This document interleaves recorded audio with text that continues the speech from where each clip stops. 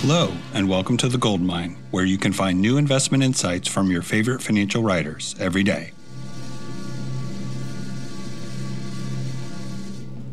Sitting in my non-compete period, watching. I see everything. I hear everything. I only talk on the phone these days. No comments, no DMs. I only talk to the people who are making the moves these days, not the people who are talking about the people making the moves. The movers come to me for my opinion, and I give it, but never publicly. If you really care about what I think, let's talk, not make content. I'm about to do this, and I'm about to do that. Sometimes they come to me for my approval, and I tell them they don't need it. Proceed. My blessings on everybody's projects, for real. I'm in the encouragement business. We don't compete. I wish victory for all. Want you to win. Your winning or losing doesn't impact me. So why wouldn't I wish for your winship? The circus came to town in my absence. I was glad to be away for that era. Why fight something that always defeats itself? Special purpose acquisition carnival, meme trades, influencer ETFs. You think this is a whole new world, but there were stock promoter scams in the 1840s. Who do you think won? The consumers or the creators? Who do you think wins this time?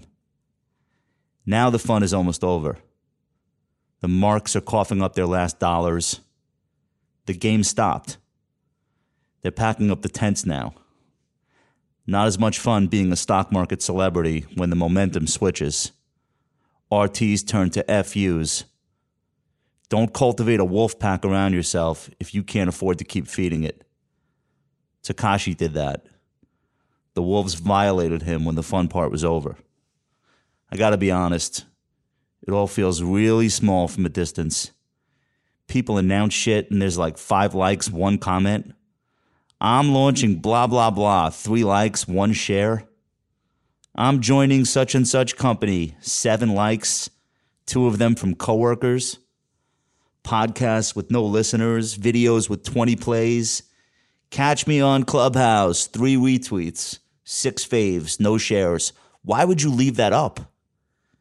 It's so tiny, but when you're inside of it, you think it's the biggest thing in the world. It's a little blue marble to me now. I can hold it between my thumb and forefinger like an infinity stone.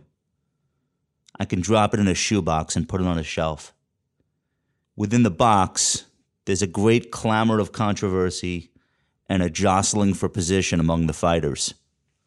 From within, it seems like everything is at stake. From without, the box doesn't move, despite all the violence and volatility within. Not a sound can be heard. It just sits there.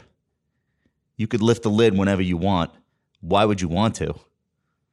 I'm in a moment right now, putting pieces in place, declining comment, biding my time, building my own lane.